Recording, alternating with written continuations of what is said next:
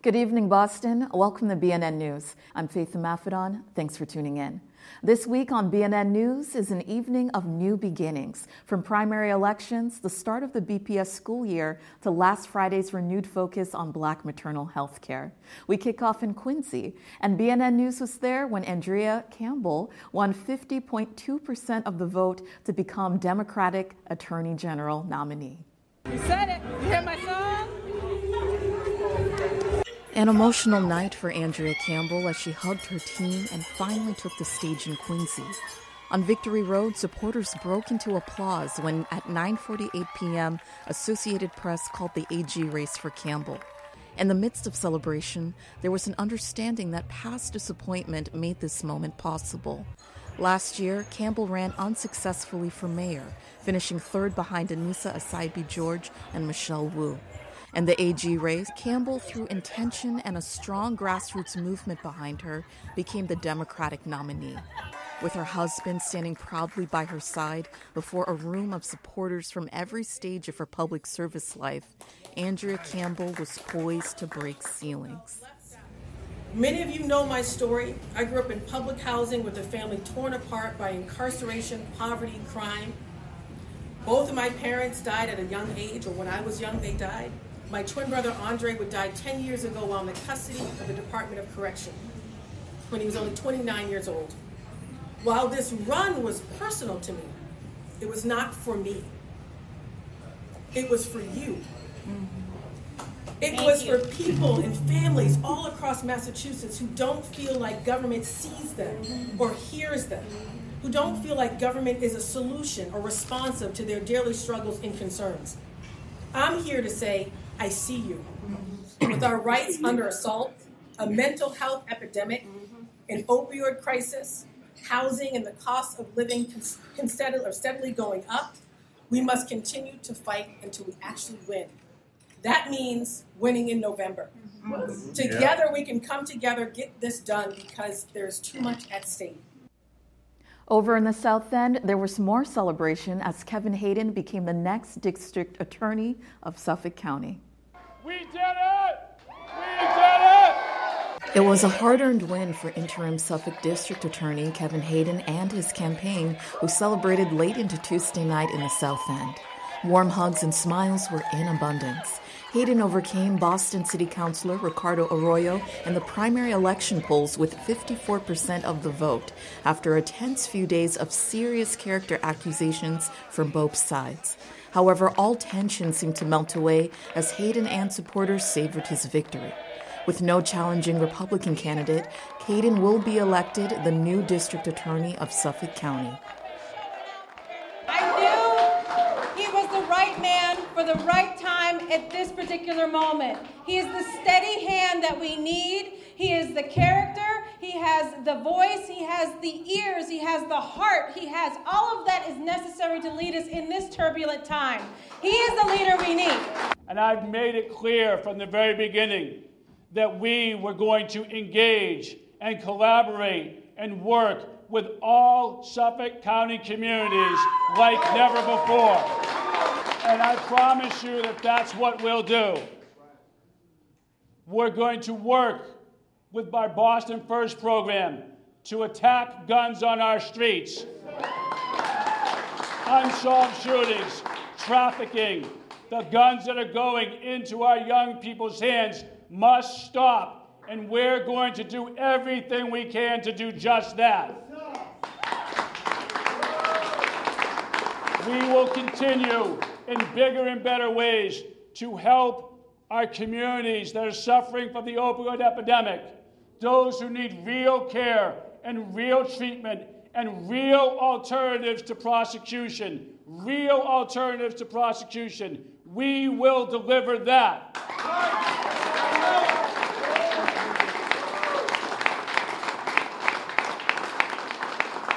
We won't stand up for white supremacy. Amen. We won't stand up for hate crimes. Amen. That's why we started a civil rights division within our office to address those issues.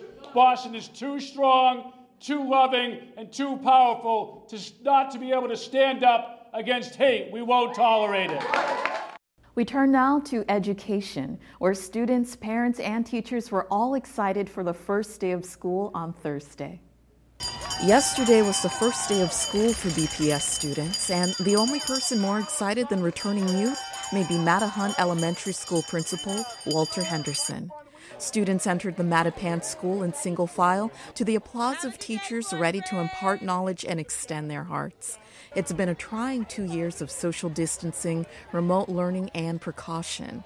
This year, the first day back in classrooms is a welcoming sight for students, teachers, and parents. Honestly, I feel a lot more normalcy from the last 2 years. I feel very good going into the school year for her and the rest of my kids. So it'll be great. You can see there's a buzz in the air. The children want to be here. The parents want to be here. The teachers are here early. Some teachers were here at 5:30, 5:45 a.m., just raring to go. Teachers came in early over the summer to prep their classrooms and to prep the hallways. So the Mattahunt is ready to go. We definitely know that the pandemic had a lot of impacts on our students. It's not just about the academics, it's also about their social emotional health. So many of our students also lost loved ones, parents, caregivers, and also had so much disruption from the lack of structure from not being able to be in school the last couple of years that we really have to think about the extra supports, not just for the academics, but also for the students' social emotional wellness as well. We take a harder look at education and those who are falling through the cracks. According to SchoolFacts Boston, the BPS class of 2021 four-year graduation rate was 78.8%. So where are the nearly 20% of students who did not graduate? Angie Encarnacion, re-engagement manager at Boston Private Industry Council, is knocking on doors to find out. Angie Encarnacion spent her Wednesday morning canvassing the neighborhoods of JP, Dorchester, and Roxbury. Her goal was simple: to recover BPS students who have dropped out or have been chronically absent from school. In Boston, the high school dropout rate is currently 2%. Yet that number is still too high when a high school education is a crucial step for building future careers and lives. Whatever the reason students are not in school, BPS is committed to offering the necessary support to welcome them back. There's a lot of reasons why students drop out. For some it's personal, for some it's academic. Some students are sick, their parents are sick. So there's a lot of reasons why students actually leave school. And a lot of students who are out of school don't even consider themselves dropouts. They just feel like they're taking a break and they're going to get back to it. But sometimes life happens and that doesn't happen. So it's just really important that we have these individual conversations so that we can learn why students left school personally and what we can do to help them get back into school. I think it's really important for students to know that people care about them and to feel valued in their community. I remember when I was a high school student, when I was a teenager, really having those connections with adults was what made a huge difference in my life, and I really hope to be that for some students here in Boston. It's so essential to get these kids back into school because during the pandemic, a lot of them stopped going because they had to do other different things like babysit their siblings and help parents who were still working. And I think during this time, a lot of students, have lost what it's like to be in a social setting with other students. So it's time to bring them back in and understand how important finishing their education is. Switching gears to health. For Black women, the racial disparity in maternal health care has been a long-known and overlooked issue. Last Friday, Congresswoman Ayanna Pressley brought focus to the inequities costing Black women their lives. At Codman Square Health Center, Pressley hosted U.S. Department of Health and Human Services Secretary Xavier Becerra, along with local health providers and advocates for an urgent roundtable discussion. A sobering statistic, Black women are 3 to 4 times more likely to die from childbirth complications than white women. And that's just the beginning. Black women must fight to have their pain and health concerns taken seriously by physicians, which delays necessary care. The recent overturning of Roe v. Wade strips another avenue of healthcare access from women of color, a topic of discussion at Friday's convening.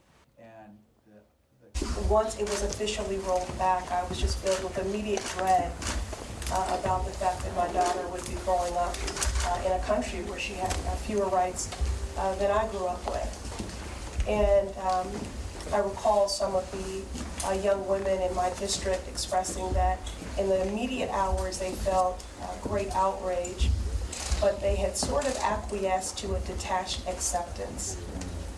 And I found that incredibly frightening. What we've heard from a lot of women, especially Black women, is that when they present with a problem or with pain during pregnancy, too often, unfortunately, medical professionals don't believe them. And the result is that they get inferior care, and oftentimes care that comes too late. Black mothers and babies have always been at higher risk of complications and death during and after pregnancy, and over time, with advancements in technology and science and medical methods, those inequities have only widened because we have not actually fixed that system of race-based oppression. We see that Black mothers, even when they are highly educated, they earn a high income, they have no medical comorbidities, are still at higher risk of complications and death during and after pregnancy.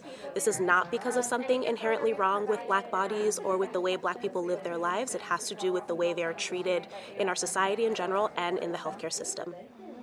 And now we take you to BNN News interviews. Derek Young Jr. is a champion for social justice and equity. He's the co-founder and executive director of Leadership Brainery, a nonprofit organization addressing unequal access to advanced education and workforce leadership opportunities for minoritized communities. Jalen Caraballo amplifies Leadership Brainery's mission, programs, and impact through advocacy, storytelling, and content creation as communication and development specialist. I had the pleasure of learning the beginnings of Leadership Brainery and their upcoming Graduate School Summit this October. Here's the interview. So the mission of Leadership Brainery is to increase access to master's and doctoral degrees for underrepresented communities as a pathway to management and leadership roles in the workforce. And we really see this as an essential pathway because when we do get more access to management and leadership roles in the workforce, it also increases the chances for higher wages and higher impact, which we know that our communities, those with their backs up against the wall, people of color, LGBTQ, low-income talent, need access to close wealth and opportunity gaps. And so Leadership Brainery was started through the lived experiences of myself and my partner going to graduate school, being one of the very few people of color in our programs, and really not having the community of support, not having the familiarity with our institutions to support us accurately. And so we created an organization that really ensured that talent from diverse backgrounds are compared to be competitive applicants for schools, but then also working with the schools to ensure that they are creating more equitable pathways to admissions and retention within their institutions. I love that. And can you tell me more about the individuals that you serve and the programs offered at Leadership Brainery? Of course. So at Leadership Brainery, we serve underrepresented graduate students. So underrepresented for us is people of color, people who are LGBTQ+, low income, first generation, and we have multiple different programs that we offer. So first we have the Graduate School Summit, which is an annual event that takes place. It is intentionally designed to ensure success in the application process. So that's the graduate school application process. Then we also have Dear Future Colleague, which is meant for community, mentorship, and information. So there you're able to commune with other individuals who are interested in graduate school or are already in graduate school. You're able to find mentorship where you can enter into a 3-month mentorship program with a mentor of your choosing who is a part of an affinity group that you are also a part of. So that could be either your race, your gender, whether you're a part of a military family, anything that really speaks to you and would help you throughout your process in applying or in, getting into graduate school. And then you can also find information on that platform as well, where you're able to see all of our partner schools and the amazing programs that they offer. I think the number is currently at 700 plus. And then you're also able to see all the information on when you're able to apply, how to apply, and the materials that are needed to apply. And then we also have our amazing clubhouse, which is where I am currently. And our clubhouse is located on Beacon Street in Back Bay. And here, for the students who are able to get into our partner schools, they have free access to the clubhouse. And here, what you're able to do is co-work. It's a co-working space. You're able to come and have snacks, able to spend time and do your work, whether or not you're comfortable on your campus, you're able to come here and find space and community and do what you need to in order to be successful in graduate school. Although African Americans, we compose 13% of the U.S. population, fewer than 6% are enrolled in master's and doctorate programs. And when we even look at leadership such as CEOs, about 3% are actually African American. What is causing this disconnect, and what are some of the tangible effects of not having people of color in positions of power? Yeah, I mean, that's a great question. And I'll bluntly start off by saying we live in a racist society. And for so long, when we go all the way back into our history, we have seen that people of color have their backs up against the wall when it comes to access, when it comes to opportunity. And so education and higher education at that, when we look at the trends over the last 40 years, we've seen that college costs have skyrocketed. But however, the average income for Black families have not increased in over 40 years.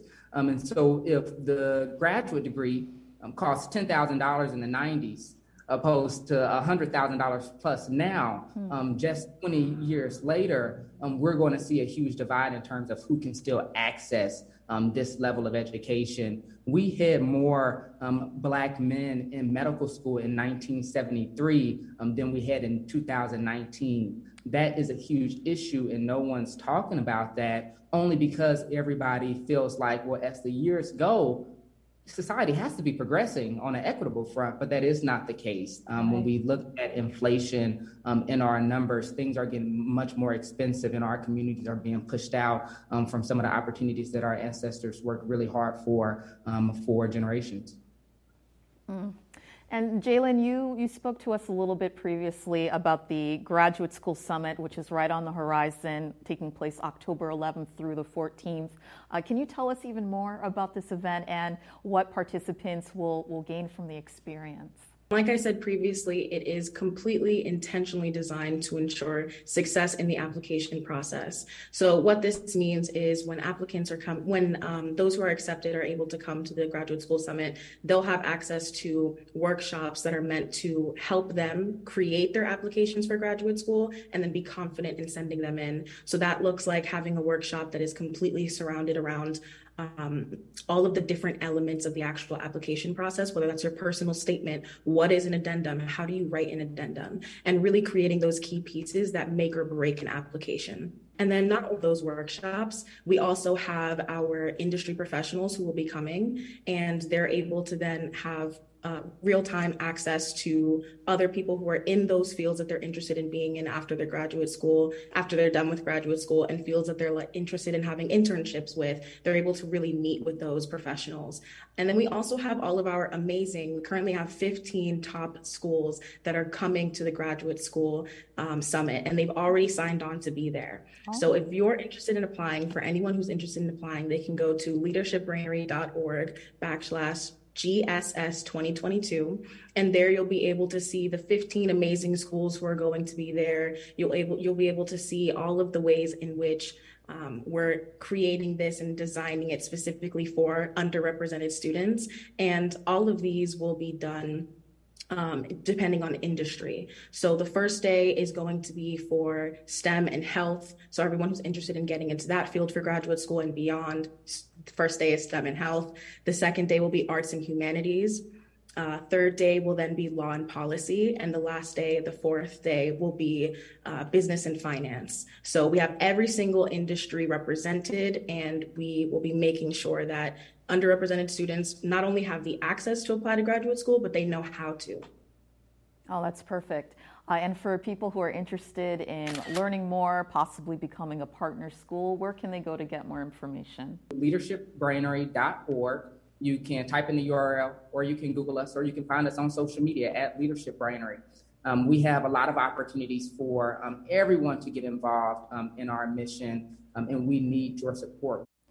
Finally, we end tonight's interviews with Sheena Collier, a super connector, convener, and planner with over 15 years of experience in community organizing, partnership building, strategic event planning, and program development. As founder and CEO of the Collier Connection, she designs innovative diversity, equity, and inclusion initiatives and events to help companies engage employees, customers, and suppliers of color. In 2020, Sheena founded Boston While Black, the first membership network for Boston-based Black professionals, entrepreneurs, and students who are seeking connection and community. I had the chance to sit down with Sheena about how she's building a tribe in Boston. Check out our conversation. So Boston While Black is a phrase, a tagline. It's a movement.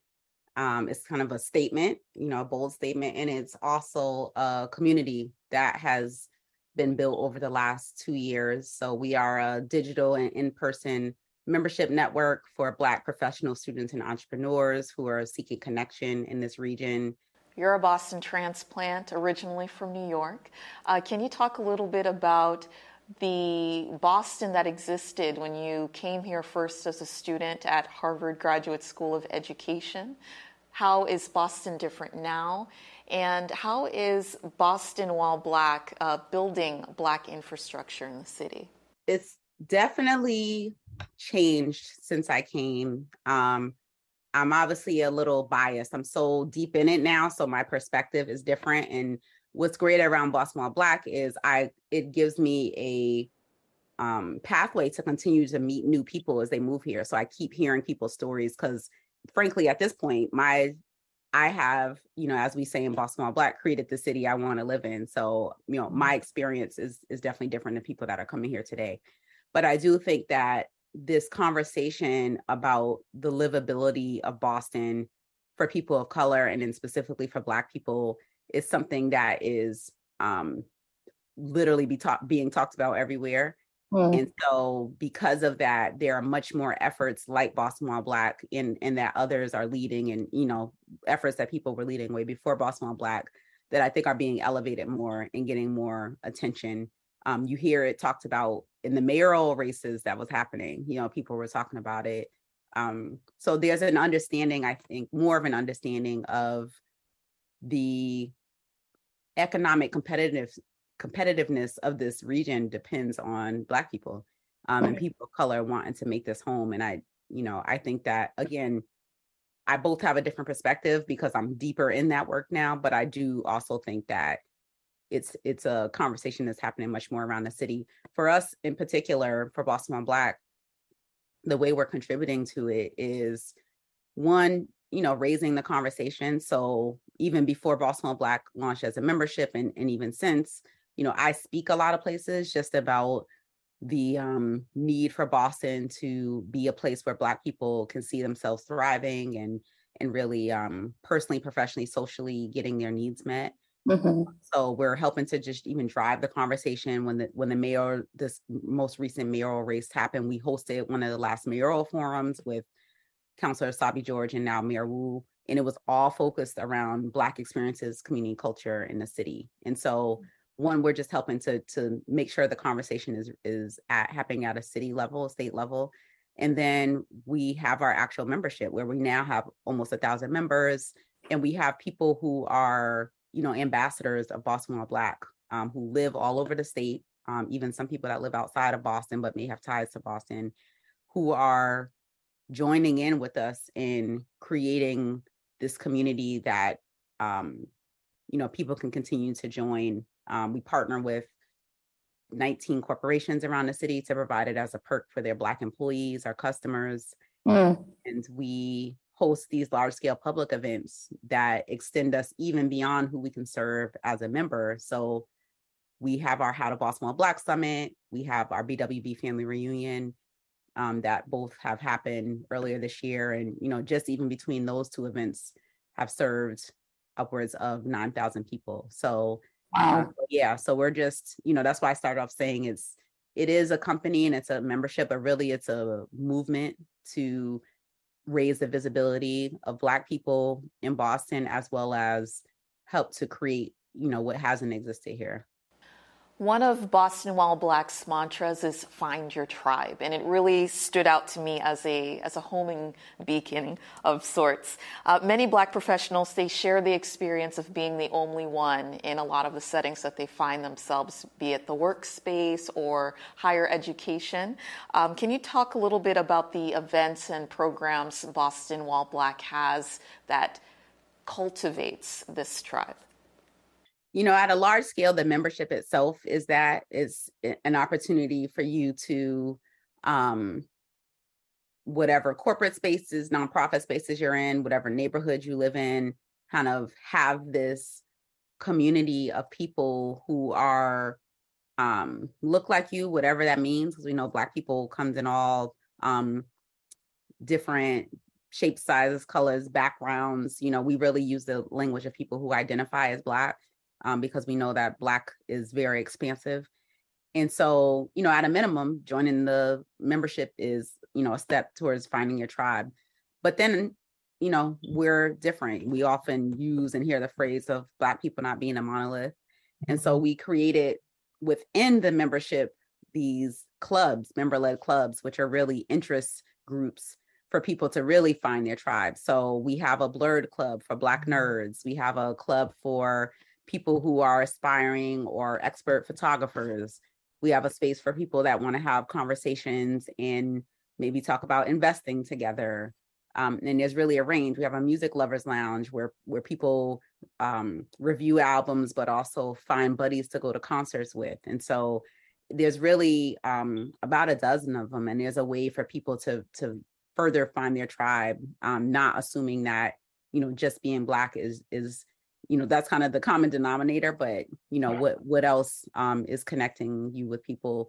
And then we do a number of different events throughout the month that gives people opportunities, access to information, to influencers, to opportunities and resources around the city, so that even outside of Boston Well Black, you know, Boston Well Black is really like a hub for them. You want to, you know, it to be like your home base. And then it helps to connect you to all the other things that go on in the city, because there's amazing resources and opportunities outside of what Boston Well Black can offer. And so we just really use this as a way for people to get connected to those other things that the city has to offer. For people interested in learning more or becoming a member or possibly corporate partner, how can they do so? BostonWellBlack.com. You can find everything, particularly ways to join our tribe, either as a member, and same for partnership. You can find information online that sends us a message to let us know that you want to become a partner. We're looking to partner with everyone, and particularly, you know, the growing industries, higher ed, tech, life sciences, you know, health, that we know are the major employers in Boston. Thank you for tuning in, Boston. As a reminder, you can stream or watch the news on demand at bnnmedia.org. Each episode will be rebroadcast at 9:30 p.m. and 11 p.m. on Xfinity Channel 9, Astound Channel 15, formerly RCN 15, and FiOS Channel 2161. For BNN News, I'm Faith Maffedon. I'll see you next Friday for BNN News This Week.